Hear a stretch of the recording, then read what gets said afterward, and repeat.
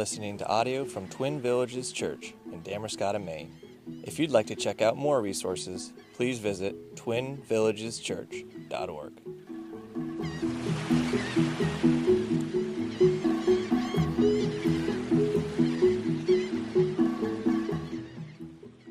So we are in Psalm 89. This will be our last Advent message, and then next week we're going to roll out our initiatives for 2022, and then that's January 2nd. So January 9th, we're going to start working our way through the book of Judges. And so I'm not sure how long that's going to take at this point, not as long as Hebrews, but so we're going to spend some time in Judges, and I think you will be blessed by it. It's a very difficult book. It's difficult to hear sometimes. It's got a lot of very interesting and fun stories in there, history in there, but then we'll obviously connect that to the gospel. And so Psalm 89, it's a very long psalm. I'm not going to read the entire thing. It's 52 verses. So we're going to be looking at two sections, verses 1 through 4, and then verses 29 through 36. So the psalm was written by a man. If you, in your Bibles, it might say right before verse 1, a maskil of Ethan the Ezrahite. All right, Ethan the Ezrahite, you can go to 1 Kings chapter 4, verse 31, and his name is listed there. He's also in a genealogy in Chronicles chapter 2, verse 6. So Ethan the Ezrahite was with Solomon, was in and around when Solomon was living. And Ethan the Ezrahite in 1 Kings chapter 4, verse 31, was no slouch. He was a very wise man. That's what 1 Kings 4:31 says. I had to paraphrase that. But the issue being he was a very wise man, but Solomon was wiser. God had gifted Solomon with extraordinary wisdom. All right, so when we read that this is from Ethan the Ezrahite, he's a smart guy. Right, and so if you were to sit and read all of Psalm 89, you would hear that Ethan the Ezrahite praises God as the sovereign creator of the worlds. And then he talks about the covenant that God made with David, the Davidic covenant. But then he kind of switches and starts lamenting because there were these promises that God had made to David's line, to the kingdom of David, if you will, and they aren't really being fulfilled yet. They're not fully realized. In fact, the king has suffered some defeats and some setbacks, and so he's kind of bemoaning the fact that, hey, you're the creator, you're sovereign, you've made this covenant with David, but we're not seeing it play out fully yet. So that's Psalm 89, but we're not going to launch through all of that. We're just going to focus again on verses 1 through 4 and 29 through 36, two smaller portions. So let me read that for us this morning. And then we'll have some fun. We have to do a little bit of background work and stuff, and so hopefully you'll enjoy it and will benefit greatly from it. So let me read Psalm 89, verses 1 through 4, and then I will read 29 through 36. It says, I will sing of the steadfast love of the Lord forever. With my mouth I will make known your faithfulness to all generations. For I said, steadfast love will be built up forever. In the heavens you will establish your faithfulness. You have said, I have made a covenant with my chosen one. I have sworn to David my servant. I will establish your offspring forever and build your throne for all generations. Verse 29. I will establish your offspring forever, and his throne as the days of the heavens. If his children forsake my law and do not walk according to my rules, if they violate my statutes and do not keep my commandments, then I will punish their transgressions with the rod and their iniquity with stripes. But I will not remove from him my steadfast love or be false to my faithfulness. I will not violate my covenant or alter the words that went forth from my lips. Once for all I have sworn by my holiness, I will not lie to David. His offspring will endure forever. His throne as long as the sun before me. Like the moon, it shall be established forever, a faithful witness in the skies. Let's pray. Lord, I just thank you for this morning. Lord, I thank you again for this opportunity to be here. Lord, and I know there are those who aren't feeling well, Lord, who aren't here. And so again, I just want to lift them up to you. And Lord, we know that they're missing their church family. Lord, I pray now that you would help us to focus in on you and on your words. Lord, that we would hear from you this morning. Lord, it is such a gift to have your word. Lord, it's such a gift to be able to sit and to read it and to hear it preached, Lord, and to study it. And so, Lord, your word is what sanctifies us. And so, Lord, I pray that that would do that work, that we would hear clearly from you, that our lives would be changed, our hearts would be changed, Lord, that we would love you more because of our time here this morning. And I pray this all in your name. Amen. So we're going to spend some time talking about the Davidic covenants. Right? We have to understand that in order to kind of understand what Ethan, the Ezrahite, is trying to tell us. And so the Davidic covenant is found in 2 Samuel chapter 7. I'm not going to go back and read all of this, but we're going to talk real briefly kind of about some of the key provisions or the key ideas that were in this covenant that God made to David that is ultimately fulfilled in Jesus. So starting in 2 Samuel chapter 7, verse 9, all right, the prophet Nathan was told, tell this to David. And so Nathan is regurgitating the words that God had given him to speak to David. And in verse 9, he says that I will make for you a great name like the name of the great ones of the earth. So the first thing God's going to do is make David a great name. He's going to be well known. Verse 10, God says, I'm going to appoint a place for my people Israel and will plant them there. They're going to get lands. They're going to have a place to hunker down. Verse 11, I will give them rest. I will give you rest from all your enemies. Right? David was a man that was constantly, it seemed like, at war and at battle and always kind of on the run and on the move. And God says, hey, listen, I'm going to make you a great name. You're going to have a place, and I'm going to give you rest from your enemies. And in verses 12 and 13, he says, I will establish his kingdom, the throne of his kingdom forever. It's going to be God's work to set up this kingdom. In verse 14, I will be to him a father, and he shall be to me a son. So there's going to be this father-son relationship between God and David. In verses 14 and 15, he tells David, when you commit iniquity, I will discipline, but my steadfast love will not depart.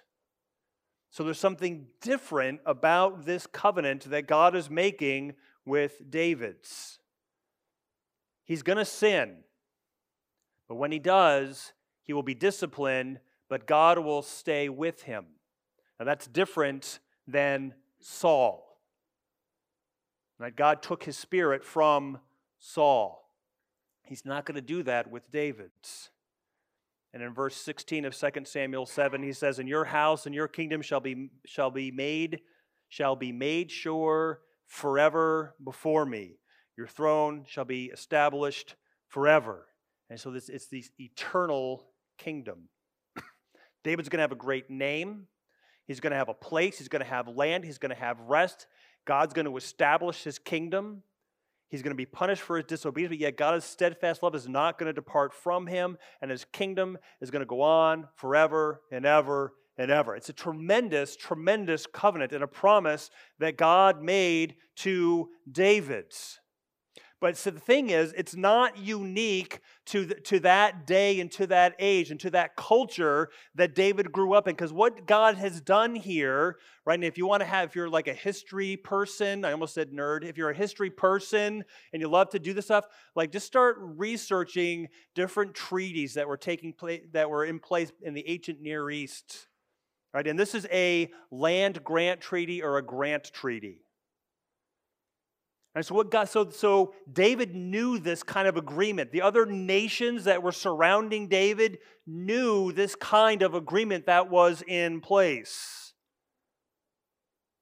All right, so if you go back to, remember back to last week, we were in Psalm 22, right? And some of the mocking that David endured. So Psalm 22, verse 8, the people were mocking him and saying, he trusts in the Lord, let him deliver him, let him rescue him, for he delights in him. Okay, so the people are almost mocking this treaty that David found himself in with God. But this treaty is very unique, and it's a very different kind of treaty, because what happens, right, is a sovereign king is going to make a treaty with a subordinate king over an area of land that he's going to be able to be safe in and protect. And that treaty stays in place as long as the king wants it to. The sovereign king wants it to. And so if the subordinate king steps out of line, he'll just replace the subordinate king with somebody else, but he can still keep that treaty in effect. So the king, the subordinate king, has to be faithful to the sovereign king. And this happened quite often back in that day. So now if you start thinking about this, right, in now very biblical terms, you have the sovereign king, the ruler, the creator of all, God, establishing a treaty, a covenant with a subordinate king, David. And he's giving him land. He's giving him a place to live and to call his own. And part of his job was to maintain that land so the sovereign king, so God's kingdom will continue, but yet God's saying your kingdom is going to continue because I'm going to make it continue. And if you step out of line, if you're not faithful, I'm going to punish you, but the kingdom's going to continue. So this is the treaty, right, that God has put in place with David. Right, and we know, right, that David's kingdom continued on forever and ever, and it's ultimately fulfilled in Jesus. So we're going to spend some time towards the end in Matthew chapter 1 looking at the genealogy of Jesus. But David was called to be faithful to his God. We know that ultimate faithfulness came only through Jesus. So under the Davidic covenant that God made, the faithfulness, the fulfillment of that covenant didn't really rest with David. It rested with God and God's faithfulness.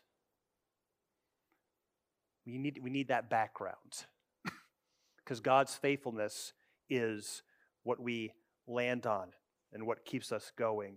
And so in those first 4 verses now, back to Psalm 89, there's 2 major themes in those 4 verses. You might have picked up on them. Let me read this for you again, and I might emphasize these 2 major themes. I will sing of the steadfast love of the Lord forever. With my mouth I will make known your faithfulness to all generations. For I said, steadfast love will be built up forever.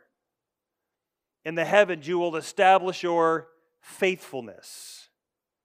You have said, I made a covenant with my chosen one. I have sworn to David, my servant, I will establish your offspring forever and build your throne for all generations. Man, steadfast love, faithfulness, forever, established. You see these themes come pouring out of those first 4 verses. And that steadfast love that is being talked about here is the Hebrew word chesed. Right? And in that word are things like mercy and compassion and love and grace and faithfulness. It's all kind of loaded into that one word. So hesed, this faithful, steadfast love, isn't an emotion. It isn't a feeling, but it's an action. It kind of describes who God is. He is merciful. He is compassionate. He is loving. He's grace. He's full of grace. He's faithful. So there's this sense of love and loyalty and compassion and commitment that God has. That is His steadfast love. And I will sing, Ethan the Ezrahite says, I will sing of the steadfast love of the Lord forever. With my mouth I will make known your faithfulness to all generations. I will sing. It's one thing to say something. It's another thing to sing something. So last week, after church, we celebrated a birthday. And she's very thankful that we celebrated her birthday. It was a huge blessing to her, and she wants to make sure that you know what a blessing that was to celebrate Mrs. Brown's 80th birthday. Okay, and it's one thing to say happy birthday, but it's different when everyone gets together and sings happy birthday. It's different. It's the same, but it's different, isn't it? It's just different. And it's the same thing here. I think what Ethan is telling us, to Ezra, is saying, like, it's one thing just to talk and to say God's steadfast love, it's going to endure forever, but if we sing it, it's different. And we're going to sing this. I'm going to sing this forever.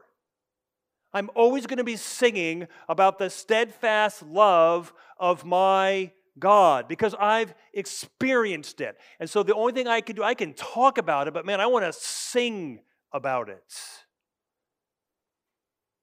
So he has this lifestyle of singing about the steadfast love of the Lord, his hesed, his grace, his mercy, his compassion, his love, his faithfulness.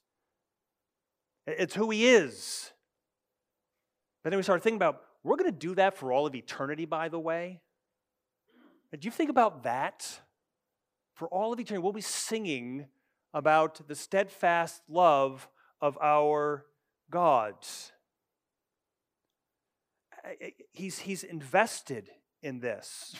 He's invested in wanting to sing about the faithfulness of his God.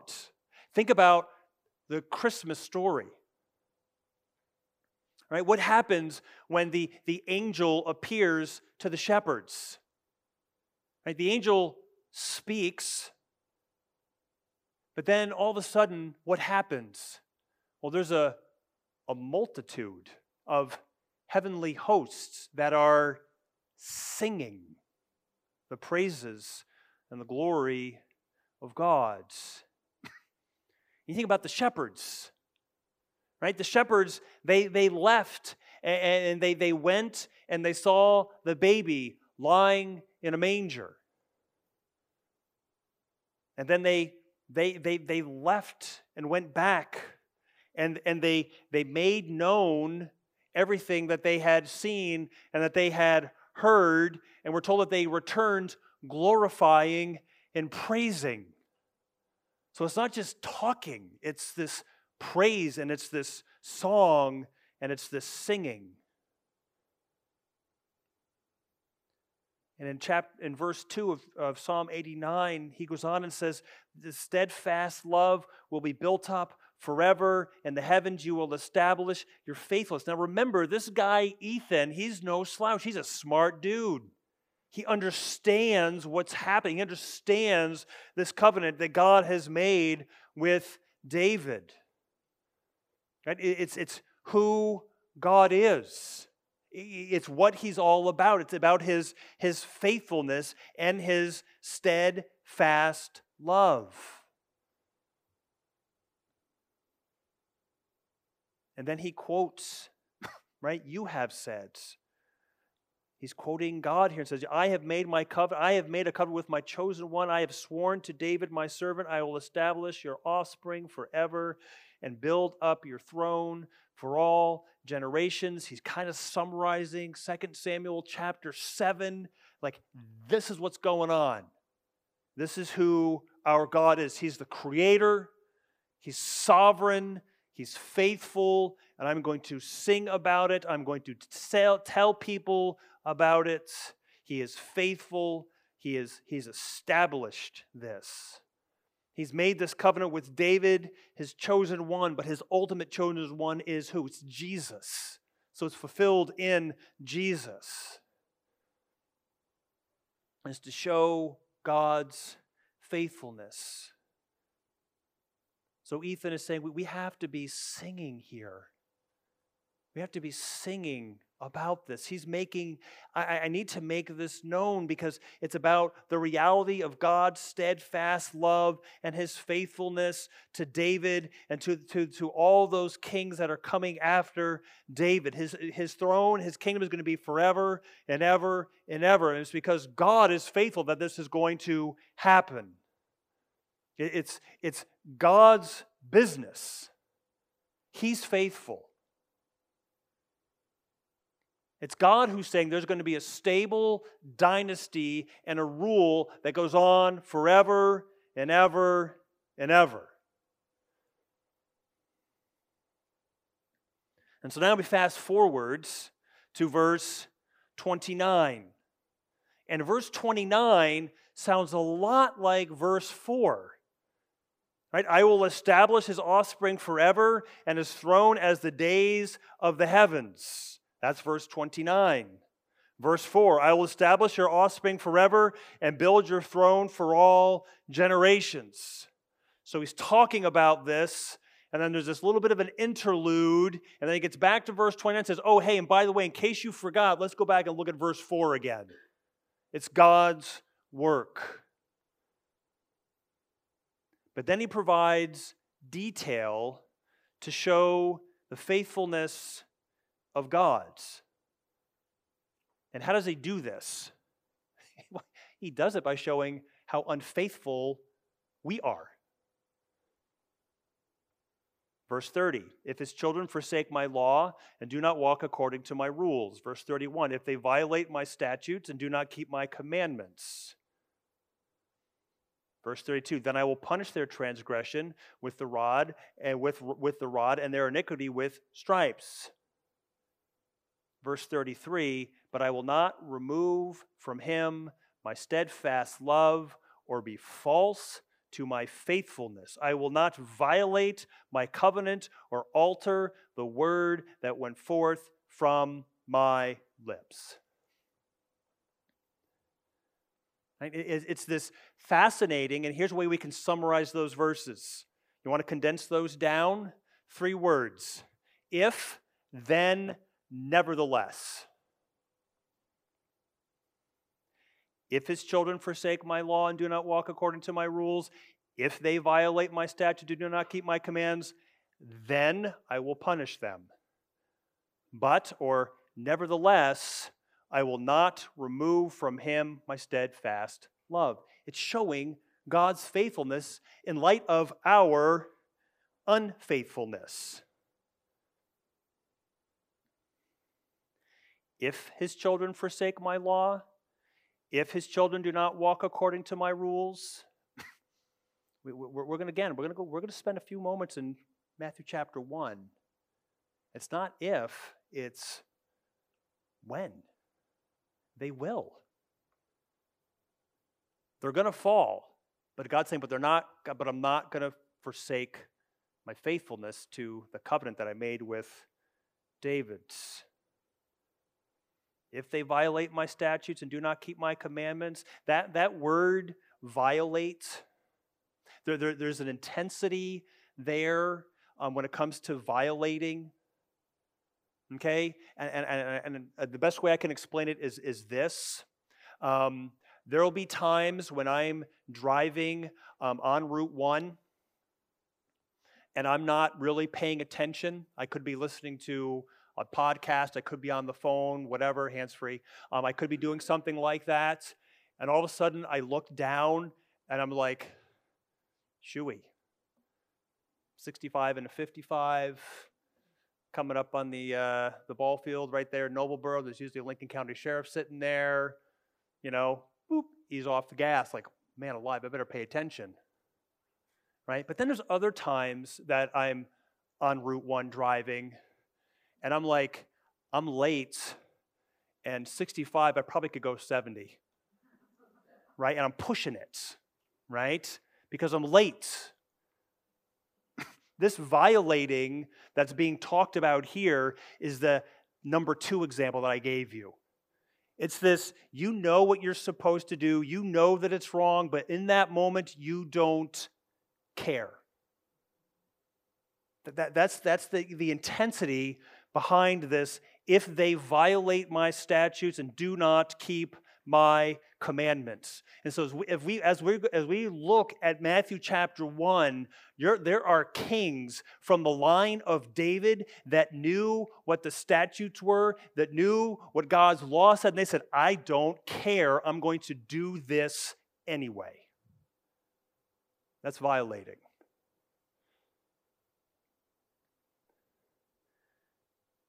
But then you get to verse 34, and God says, I will not violate my covenant. I will not. You can be as hard-nosed and as set in and as rebellious as you want to be. You can thumb your nose at me, but I will not violate my covenants. I'm not going to alter the words that left my mouth. It's the faithfulness of God with His covenants. You're gonna turn from me. You're gonna sin, and I'm gonna discipline you. And I'm right to discipline you. You deserve the discipline. And guess what? That discipline's gonna hurt. But I'm not taking my steadfast love from you. I'm not doing it. So you see, right? So just in those verses, you see this contrast, right, of our unfaithfulness, right? Do we forsake the law of God? Do we not walk according to His rules? Do we violate His statutes? Do we not keep His commands? Yeah, we do.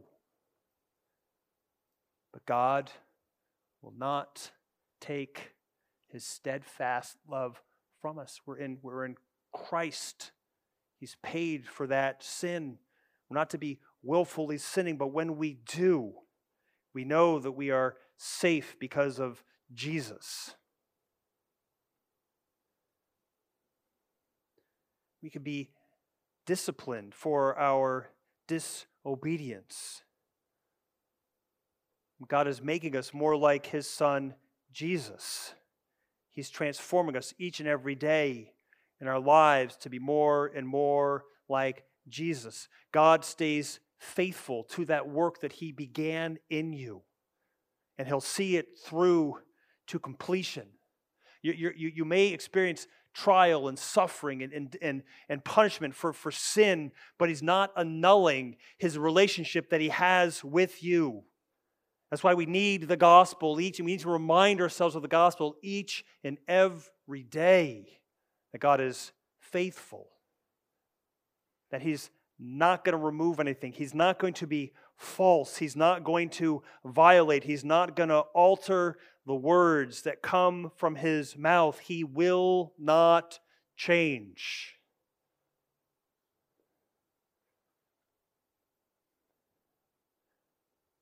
In verse 35 of Psalm 89, right, just jumps off the page at me every time I read this psalm.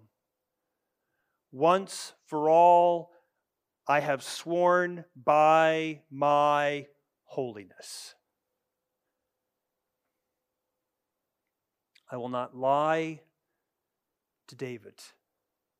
He's sworn by his holiness. There's nothing greater that he can swear by. Right? So you start thinking about your own life. You start thinking about the ways that you sin and the ways that you rebel against God. And then you read verse 35, once for all I have sworn by my holiness. You should just stop dead in your tracks. Be like, this is my God. This is what he's done for me. He's by his holiness and who he is, because of Christ, he has me. He's going to remain faithful to me. This, I have sworn by my holiness. That statement is written as a fact.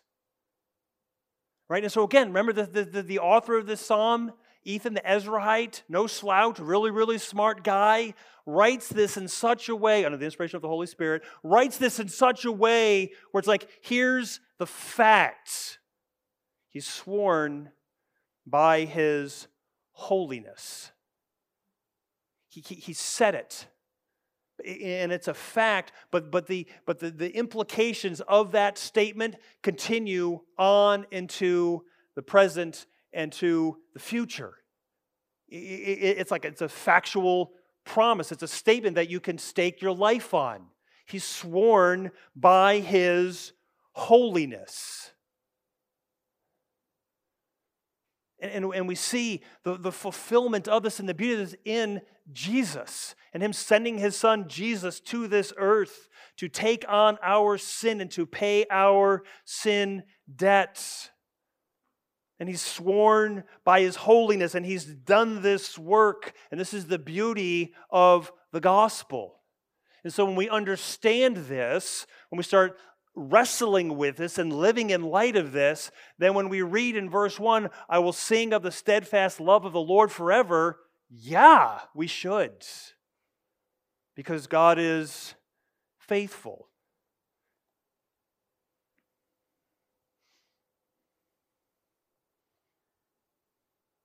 So Psalm 89 takes the promises of 2 Samuel 7 and enhances them and pulls them out for us and should draw them closer and closer to us. Because they're fulfilled in Christ. And so the Davidic king was a son to God. But in Psalm 89, verse 27, he talks about, I will make him the firstborn. Jesus is the firstborn of all creation. He created, he saves, he rules. He has absolute power, absolute control, absolute authority, absolute responsibility. It's the supremacy of Jesus. Read the book of Hebrews. That's who he is. He's the firstborn. Yes, the Davidic king is going to have, I'm going to make David's going to have a great name. But then you read Philippians chapter 2, starting in verse 9. Therefore God has highly exalted him, that's Jesus, and bestowed on him a name that is above every name, so that at the name of Jesus every knee should bow in heaven and on earth and under the earth, and every tongue confess that Jesus Christ is Lord, to the glory of God the Father. It's exalted. It's the Most High.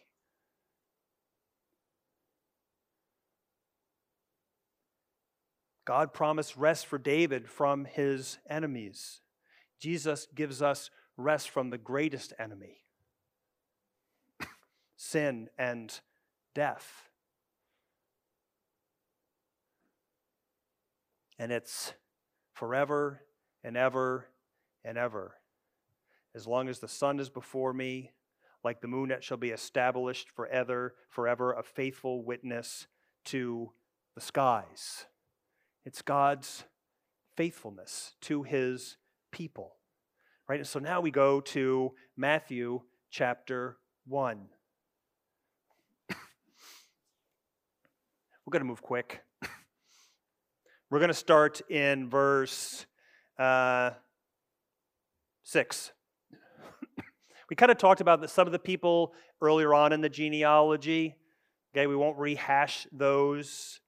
All right, we went through those when we went through Hebrews. But we get to verse 6, it says, the middle of verse 6 says, and David was the father of Solomon by the wife of Uriah. All right, so all I'm going to do is I'm going to talk real briefly about the kings that are in this list. So we'll go from middle of verse 6 until verse 11. Okay, so here we go. So you have Solomon. What do we know about Solomon? Well, Solomon, God was with Solomon. Right? God blessed Solomon with great wealth and with great wisdom. Scripture tells us that God made Solomon exceedingly great. Right? So Solomon, if we want to summarize the life of Solomon, we can summarize it this way. He was faithful. Faithful does not equal perfect, but he was faithful. Rehoboam.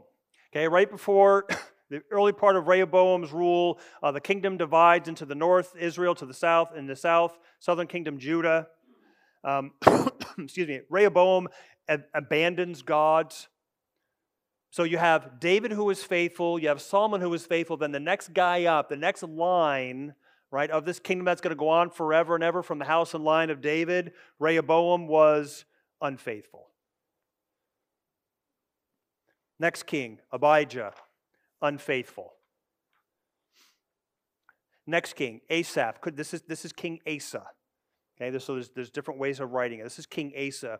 Asa did what was good and right in the eyes of the Lord. Asa was faithful. Jehoshaphat. Jehoshaphat sought God. He walked in light of God's commandments. Jehoshaphat was faithful. Joram. Joram did evil in the sight of the Lord. He was unfaithful. And just as like a little aside, when you read about Joram, right, there's this little line in there when it's kind of recounting his life. So it says that Joram did evil in the sight of God, and God was not willing to destroy the house of David because of him. That's not a tagline you want in your life, right? But that's what he was known for. That's how bad it was. Now you think about, right, God had every right to, after who? Jehoshaphat. No, excuse me, Rehoboam. To be like, I'm done. But he's faithful. He's not going to alter the words that come from his mouth. Then you get this guy, Joram, he says, listen, he's bad, but I'm not willing to undo my covenant that I made with David because of him. Uzziah, he did right in the eyes of God. He sought after God. He was faithful. Jotham did right in the eyes of God. He was faithful. King Ahaz did not do right in the eyes of God. He was big into idols and different altars and human sacrifice. He was unfaithful.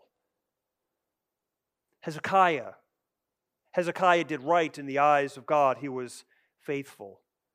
Manasseh did evil in the sight of God. Again, idolatry, human sacrifice. He was unfaithful. King Amos or Amon, he did evil in the sight of God. Again, idols. It actually says about him that he incurred guilt more and more. And so you start like reading some of these kings and reading of their legacies that they left, and it's like you look at Amos and you're like, more and more? The guys before him were sacrificing people. But he incurred more and more guilt. Then you have Josiah. Josiah did right in the eyes of the Lord.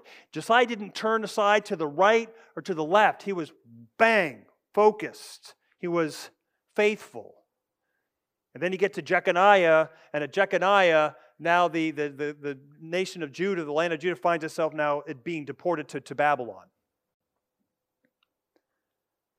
Through all of that, God is faithful.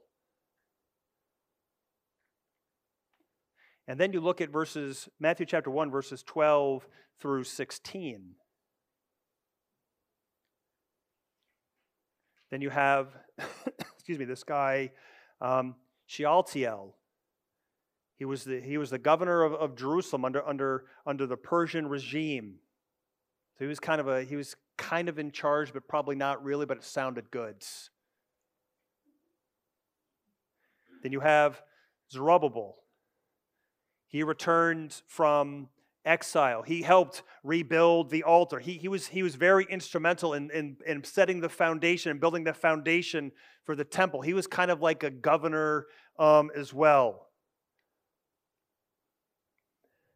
And then you have this list: Abihud, Eliakim, Azor, Zadok, Achim, Eliud, Eleazar, Mathan, Jacob. We don't know a lot about who these men were. This is sometimes the only time that their name appears in the Bible. There's other Zadoks, but they're priests, and so we don't have a lot of real specific information. You have all these kings, right, leading up to this point, who some were faithful, some were not, some were very wicked and evil, to the point where the nation gets judged and goes into exile to Babylon. He's punishing them for their unfaithfulness. But he shows his faithfulness and again brings them back to this land that he promised David, but he promised it to Abraham.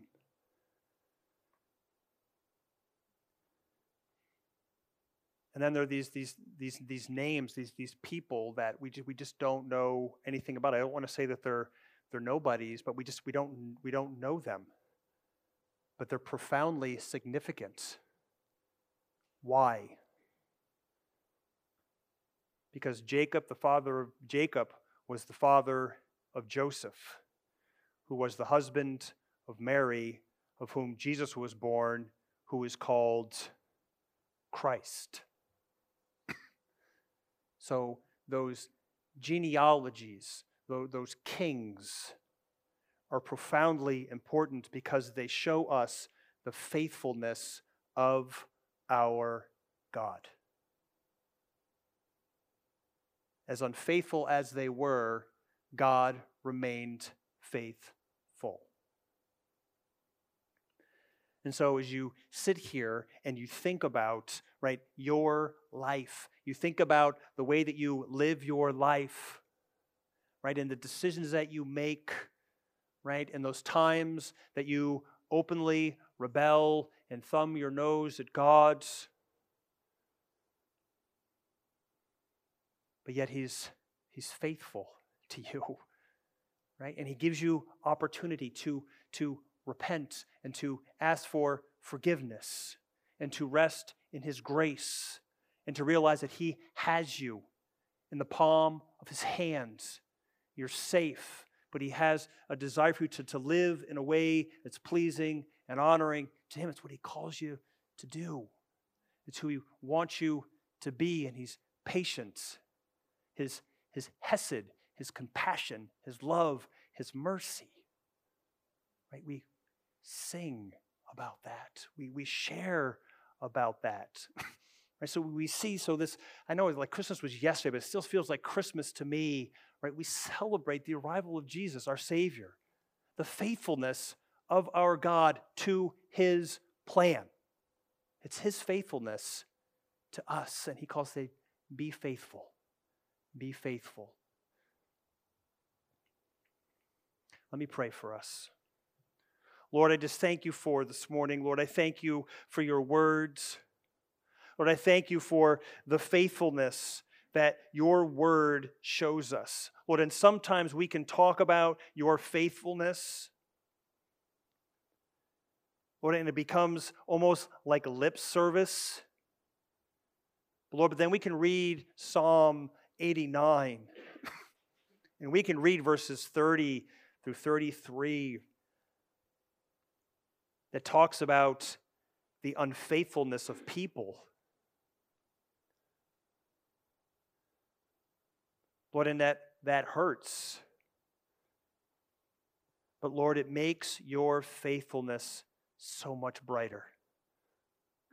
Lord, it should bring us a sense of awe and wonder for who you are. Lord, it should draw us closer to you. Lord, we should see your Son, Jesus, so clearly. We should see your gospel so clearly because of your faithfulness to us. Although we are faithless, you remain faithful because you cannot deny yourself.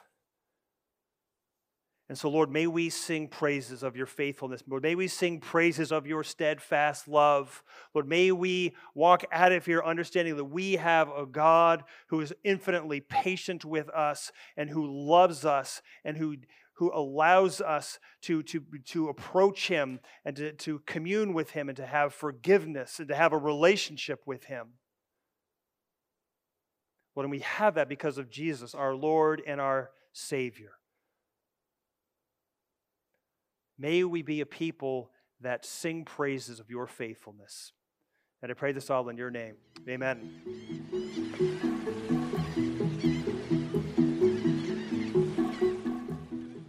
Thank you for listening to this audio from Twin Villages Church in Damariscotta, Maine. Feel free to share this message with others, and for more information about Twin Villages Church, visit twinvillageschurch.org. Soli Deo Gloria.